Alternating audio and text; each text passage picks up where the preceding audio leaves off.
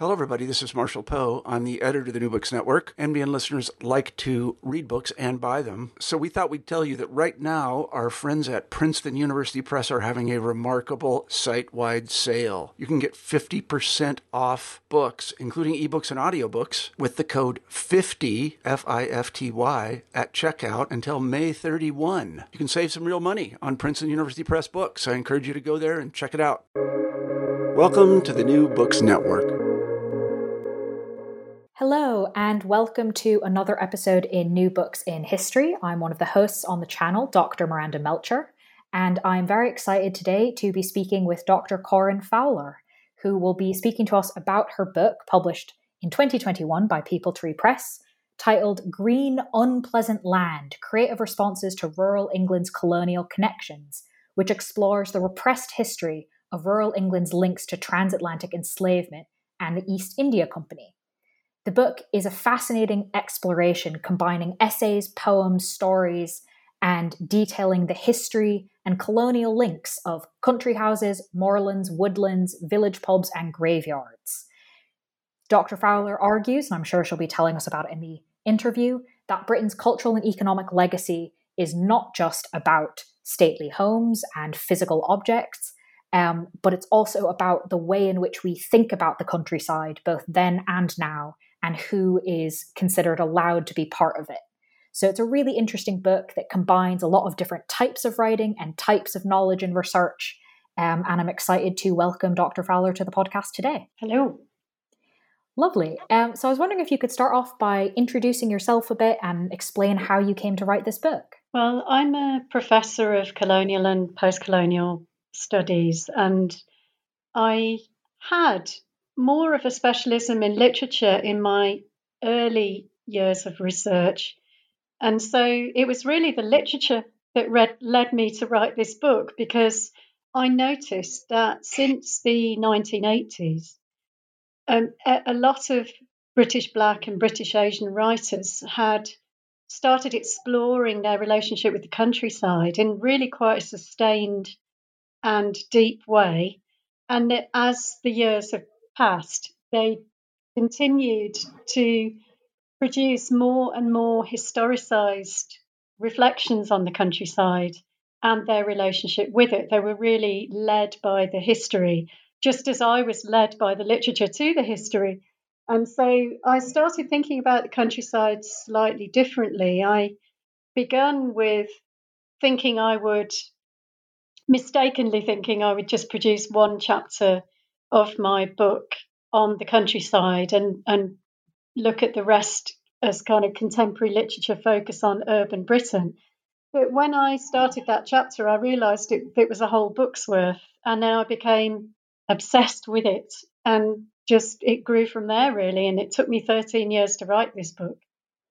Well, one of the ways in which the clear depth of your interest in the topic really comes through is how you've structured the book with two quite distinct parts. So I was wondering if you could explain for us what that structure is and why you've chosen to do it that way. Yes, so there are two parts, as you've rightly said. The first is a series of longer, but I hope accessibly written essays about different sites of rurality. So that would be, as you've mentioned, the history of moorlands and how that connects to the British Empire, the history of country houses and their colonial links, the history of all kinds of places, but ways of thinking about the countryside, and even the rural idyll and how that connects to East India Company and slavery history through country house literature and beyond. So I wanted to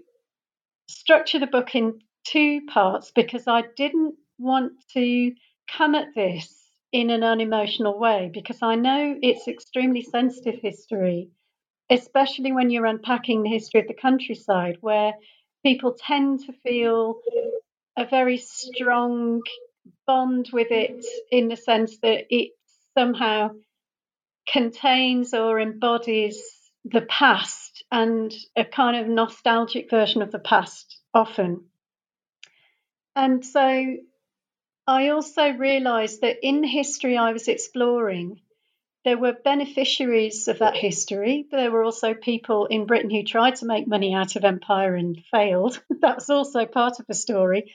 But there's trauma on the other side in terms of slavery, in terms of indentured labour, and also the oppressions of these colonial figures back in England when they returned with their wealth and started enclosing land and building walls and closing off footpaths and building factories and working people in the ways that we know they were worked during the Industrial Revolution. So I wanted to think about what that history means by creating a second part of the book which honours the human dimensions of that history as a kind of ethical choice. And so the second half of the book has my own short stories and poems which respond to the colonial records of those places. So I think we're going to get to some of that later on, and I'm excited to hear more about it. But to start off with the first half of the book, moving in chronological order, you discuss a number of writers and poets, both writing at the time of empire and responding to it later, but sticking with the ones responding when all of this was actually happening, when debates about abolition were still very much real. There were a lot of writers who you mentioned who had some tensions between their own feelings towards this issue and yet their family and maybe sometimes themselves directly benefiting from this trade. One example that stuck with me, perhaps because I studied her poetry in school, was Elizabeth Barrett Browning and her poem Aurora Leigh. Can you explain why you argue that this poem represents a lot of the kinds of histories that were actually playing out in real time and these tensions that were happening?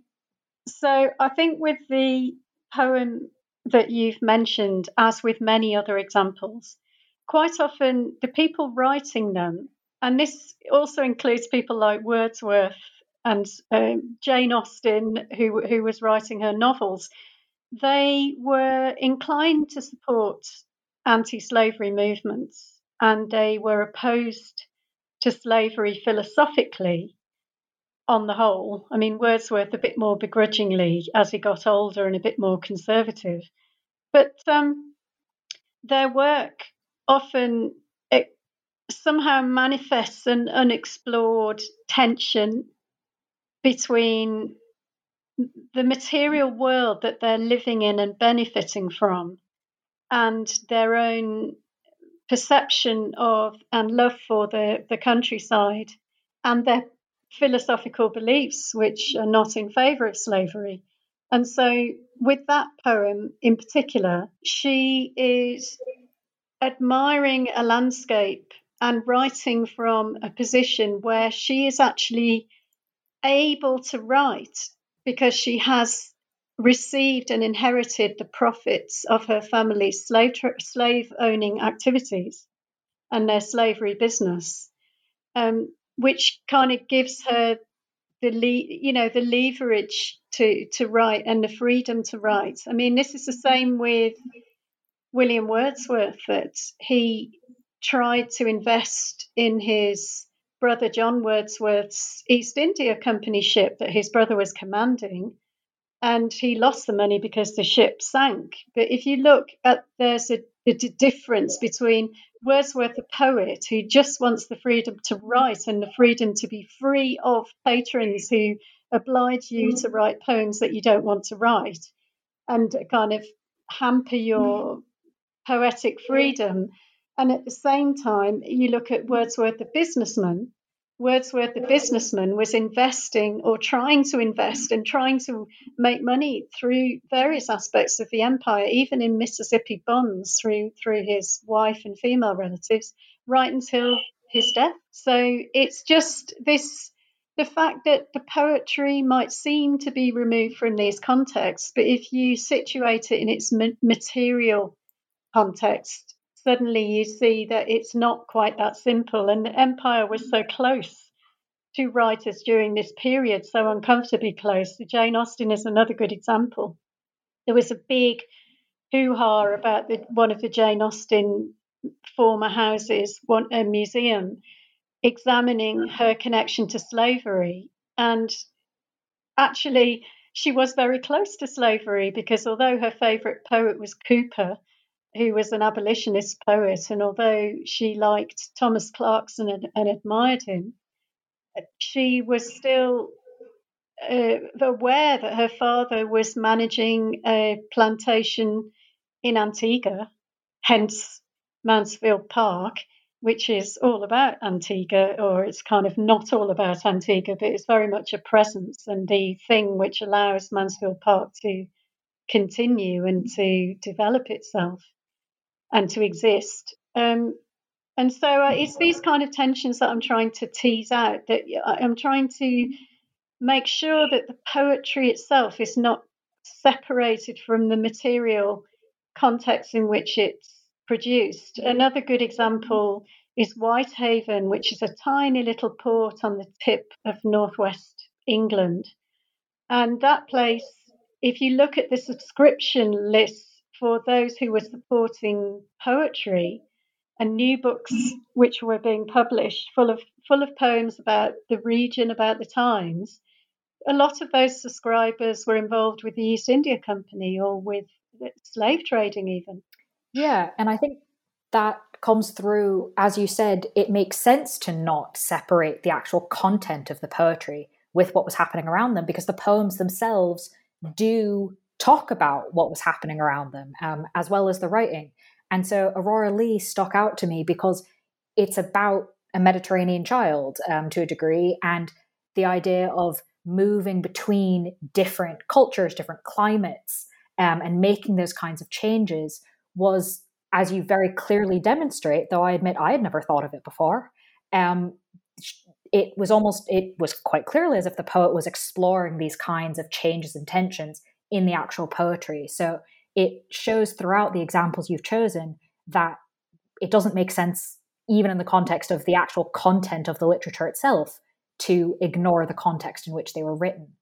And so to stick with Jane Austen for a moment, I was wondering if you could give us a little bit more on why you say that she is, quote, the most significant writer on the topic of country houses and empire, which I found very interesting because that's not certainly how I was used to thinking of her. But I think I'm pretty persuaded now. And I was really interested, especially around her use of character names. Could you tell us about that? Yeah, there's a fascinating book which I recommend for any Austen scholars, if they haven't come across it, by Margaret Doody, about Jane Austen's place names.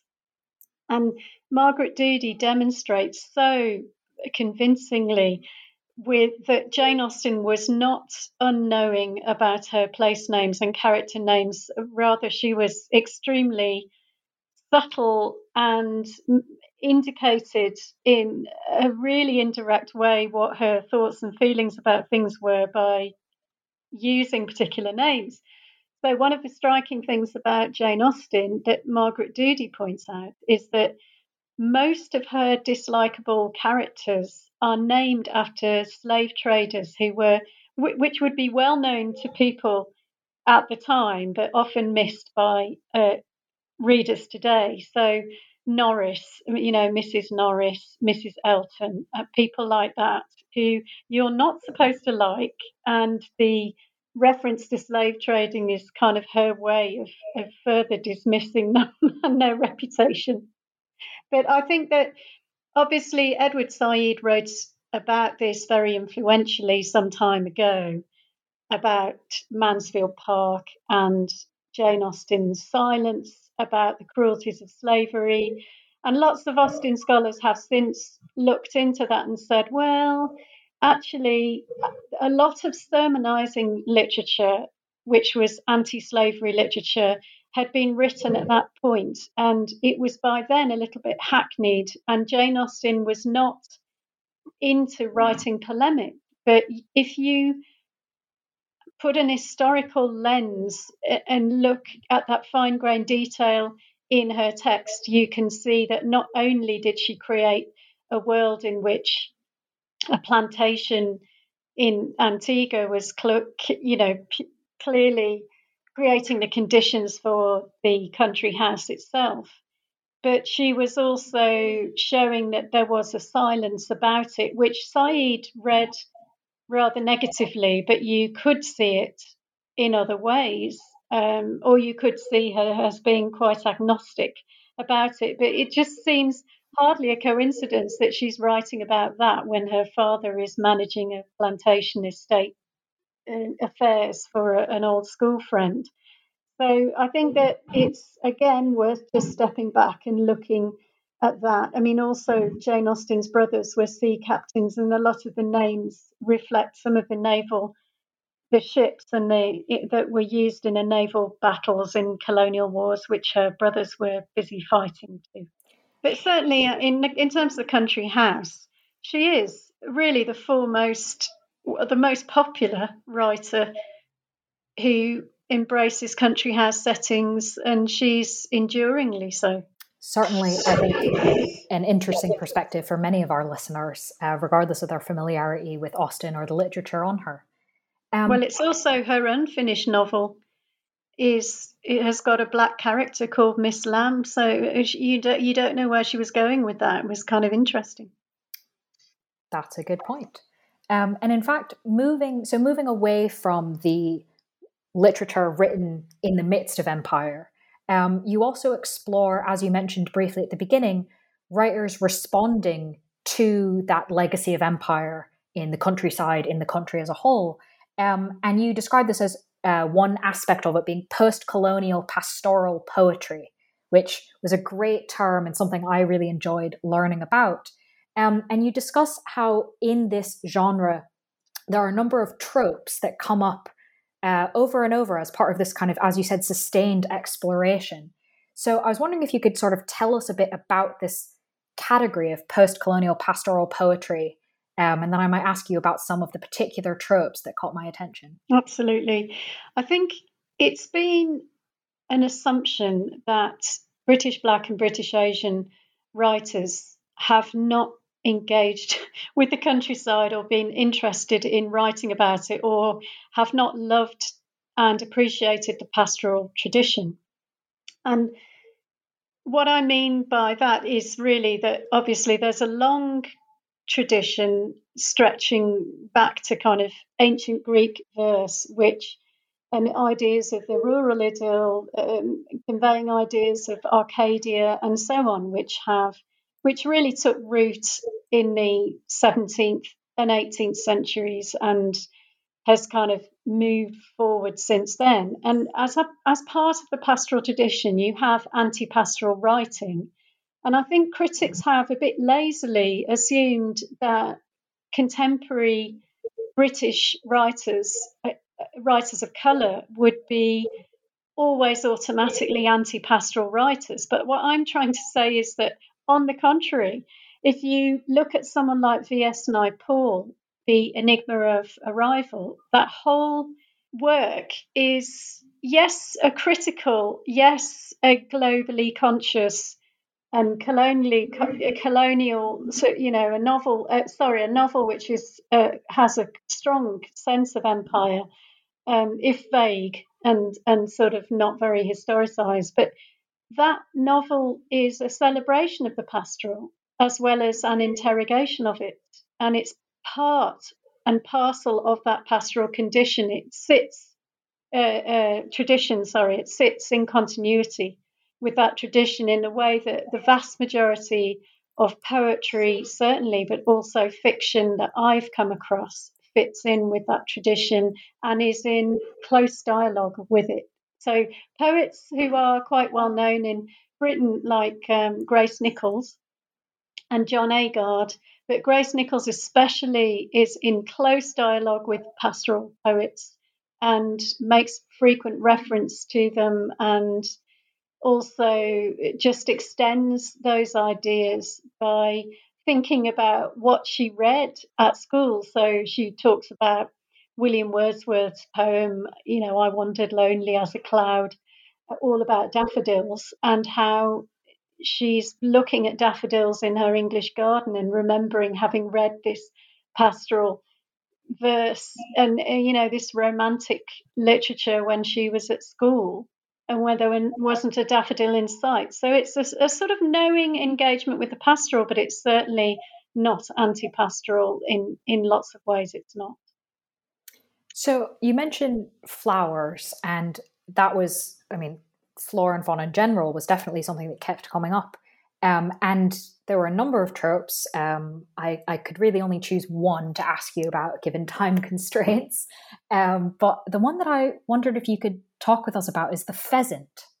Yeah, it's funny you should pick the pheasant actually, because the pheasant and my work on the pheasant, because I was sort of caught up in this culture war, was the thing that some of the tabloid newspapers attacked me on because pheasants are very strongly associated with the British countryside, and yet clearly they're not originally native to the countryside. They've come from elsewhere, and they're a kind of South Asian bird. It may have been brought over by the Romans a long time ago, but certainly not an originary kind of species here. And and I point this out in my book, and there's a wonderful story which is called Chasing Pheasants by Mansu Islam. And it's about two Indian men who've come over to Britain. They work in an Indian takeaway in the countryside. And on a walk one day, they come across a bunch of pheasants, and it's all about them catching one and taking it home and finding it hard to kill it because they just feel some sense of kinship with it because it's from the same part of the world as they are. And that kind of engagement again with Britain's wildlife. I mean, it's very much. I mean, pheasants. The pastoral tradition is full of pheasants. Whether that's Alexander Pope or Sylvia Plath, they've written about a lot about pheasants, and they're part and parcel of here now. But it really did anger and trigger people when I mentioned that they weren't native to Britain, which is quite strange, really. They're associated with traditions like pheasant hunting and the kind of rural idyll and getting away from the city. I think this is why they're sort of much loved iconography, which nobody necessarily wanted disturbed. Fair enough. And I think you show that the country house is also at the center of a lot of investigation at the moment. The National Trust coming up with a big report, and a lot of kind of debate around it. So I was wondering if you could tell us a bit about how Black British and Black British Asian writers, novelists, and poets have used the country house or examined the country house in their writing. And I wonder if you could compare that to white British historical authors like Charles Dickens or the Brontes. How is the country house being interpreted by these different writers? Well, it's a big question, and there's no general rule. But I think that in contemporary writing about country houses, many writers of colour have really focused on the global dimensions of country houses. And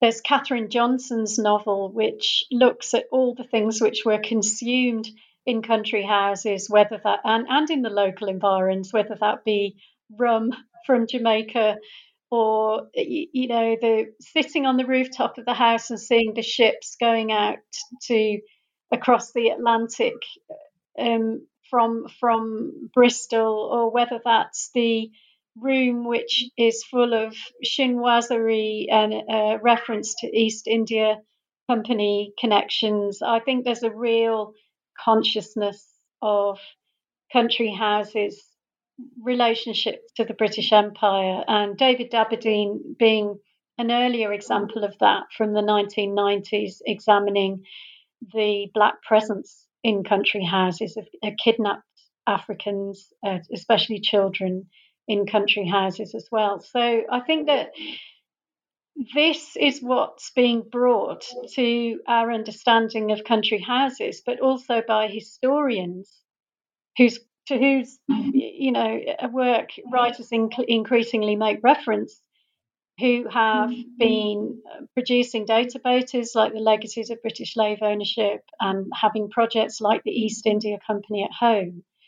And when I co-authored the National Trust report on its houses' connections to the British Empire, and what we were doing now was we were bringing together into one place all the research findings that are so far been made about individual houses in the care of the National Trust, which is a very large organisation. It's got 300 properties, and most of those are country houses, and a third of those we found are significantly and often multiply connected to wildly different aspects of colonial activity across the centuries. And that ranges from, the black presence, the African presence, the Indian presence. It includes East India Company nabobs, returnee employees who came back and then moved out and bought these large, or built or extended these large country houses, and also slave ownership.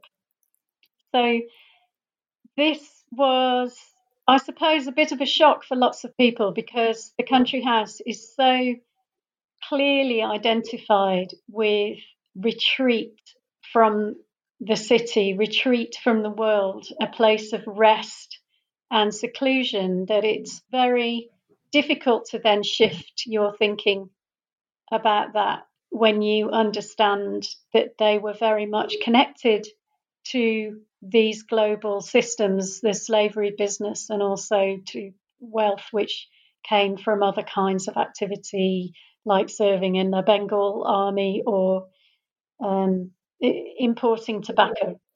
And I think that comes out in how you mention a bit about the Brontes, who, at least famously, set a lot of things in country houses, quite often described as being sort of in the middle of nowhere or off by themselves.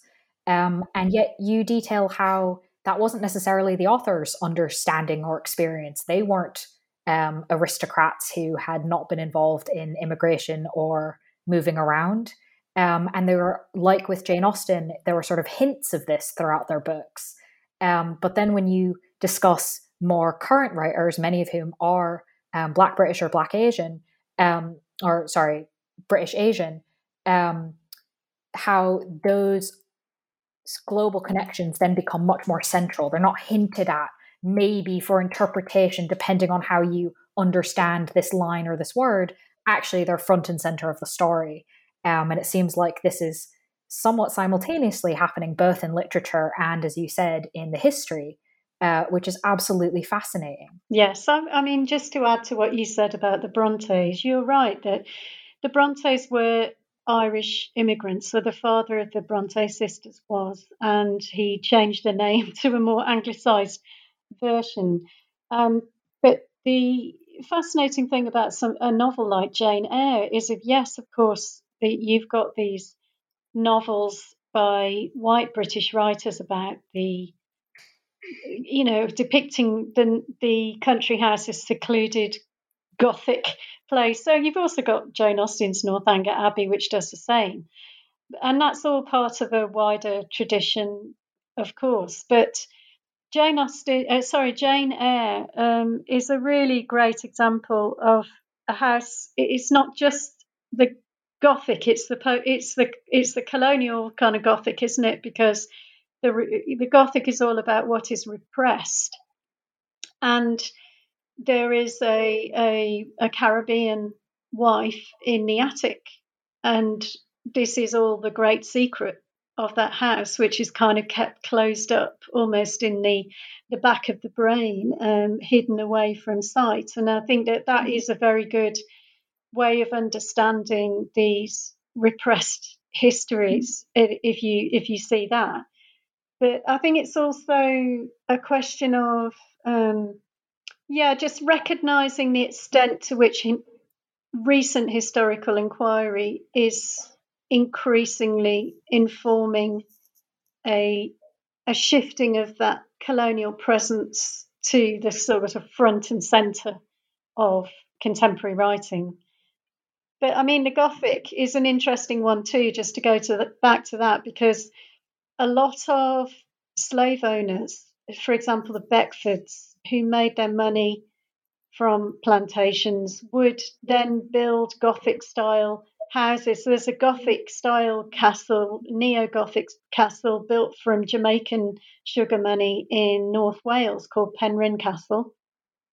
And then the Beckford, the old Beckford mansion, which eventually fell down, was also Gothic. And it's building the Gothic, and this isn't my idea, this is what several critics have already argued, was a way of disassociating yourself from new money and implying that you were somehow in the countryside, a part of the landed gentry for generations, that you weren't sort of newly arrived. And you could then symbolically and visually insinuate yourself into the rural past, much further into the rural past than you naturally would otherwise have done. So, on the idea of historical things being sort of blurred, that the associations being a bit tenuous, one aspect that was really interesting to me was the idea of the Moor. And in an audio format like this podcast, the ambiguity of that term actually comes through really beautifully, because as you demonstrate in your chapter, there's the moorlands, the actual physical area, sort of lowercase m. And then there's also the old-fashioned term, uppercase M, used to refer to, realistically, anyone who seemed like they could be from Africa or the Middle East. And you really interestingly show that these two terms, first of all, have nothing to do with each other in terms of how we got them, but then kind of end up almost getting blurred in a way and kind of creating this idea of the people on the fringes, land on the fringes, and somehow connect them. So I was wondering if you could just tell us a little bit about these two terms that sound the same, come from different places, but ended up with similar connotations. Yeah, I mean, that's such a beautiful summary of the argument that you've already made. But basically, the etymology, or the whole kind of naming process, the Moors and Blackamoor, are entirely historically coming from different places. But as you've rightly suggested, the Moors became associated with blackness, and again with a lack of civilizations, a place for outcasts and wanderers, and places that could not be controlled by polite society. And I mean, you do get a lot of those plays, those interplays of ideas in something like a novel like Wuthering Heights by Emily Bronte, and that's where Heathcliff is very much a creature of the moors in a way. He is the ultimate blackamoor, if you want to see it that way. And Charlotte Bronte, in an introduction to Wuthering Heights, actually talks about the moors and the moorland being swart and sort of savage. I think she uses that word. So these things sort of get blurred and dehistoricized, if you like, because there are just general ideas about those who belong to civilized society and those who don't. And the Moor is a very useful literary metaphor for the wild places, the uncolonizable, if you like, spaces. And so a lot of even modern descriptions in recent nature writing still play on that set of images and use those kinds of tropes. And there's a lot of mention of blackness and so on.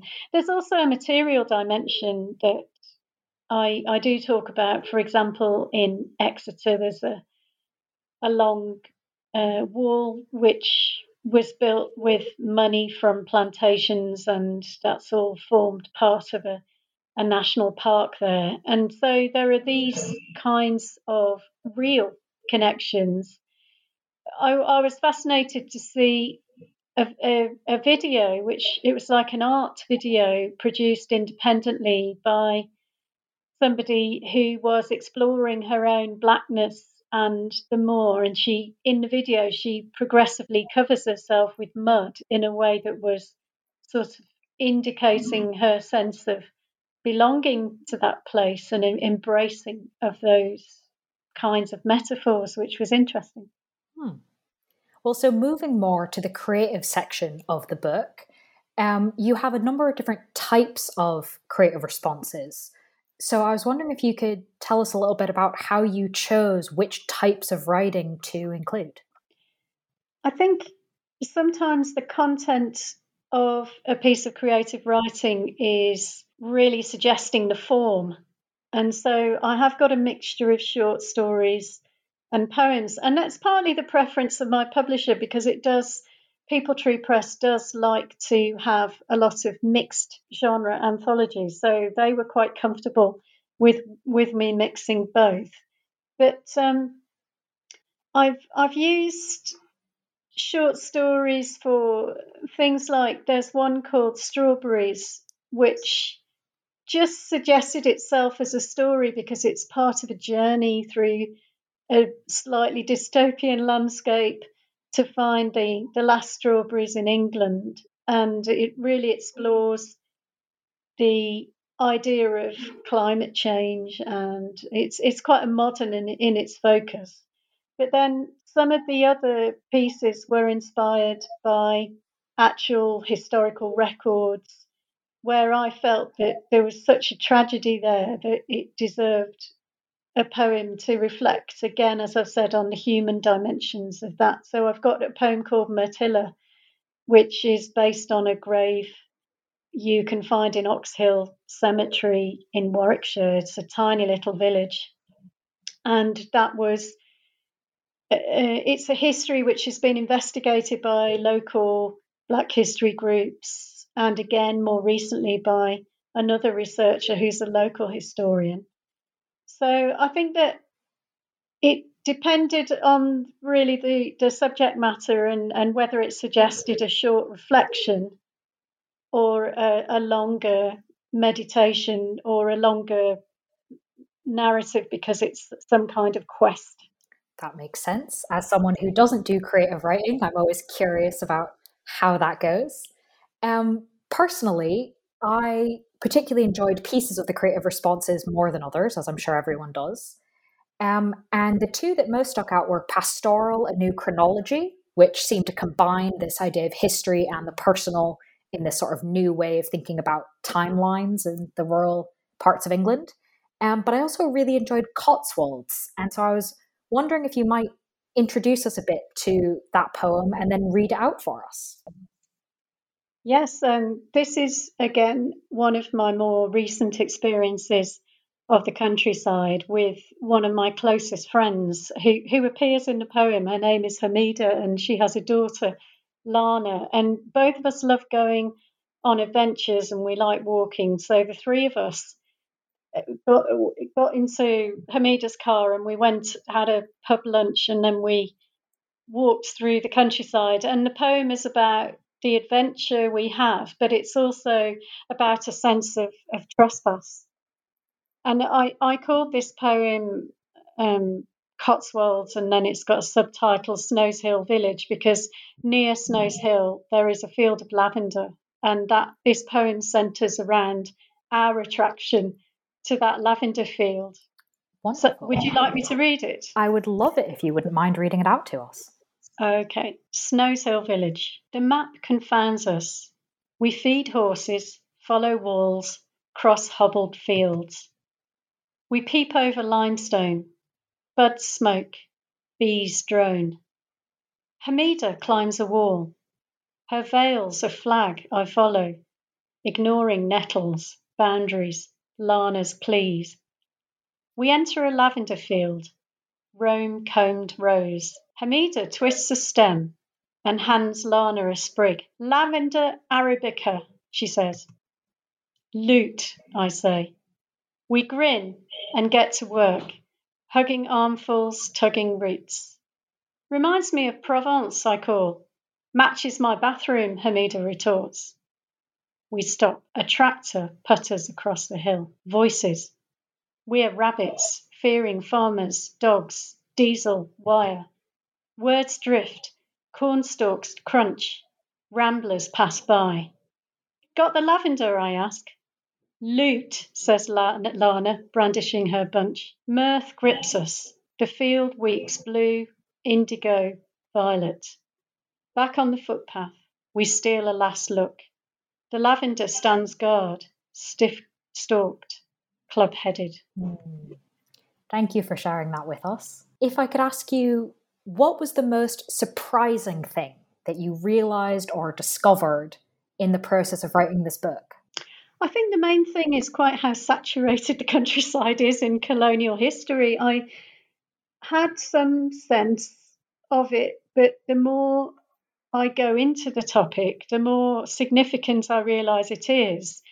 And one of the things which interested me most was how interwoven the history of empire is with working people's experience and rural life, not just the aristocracy.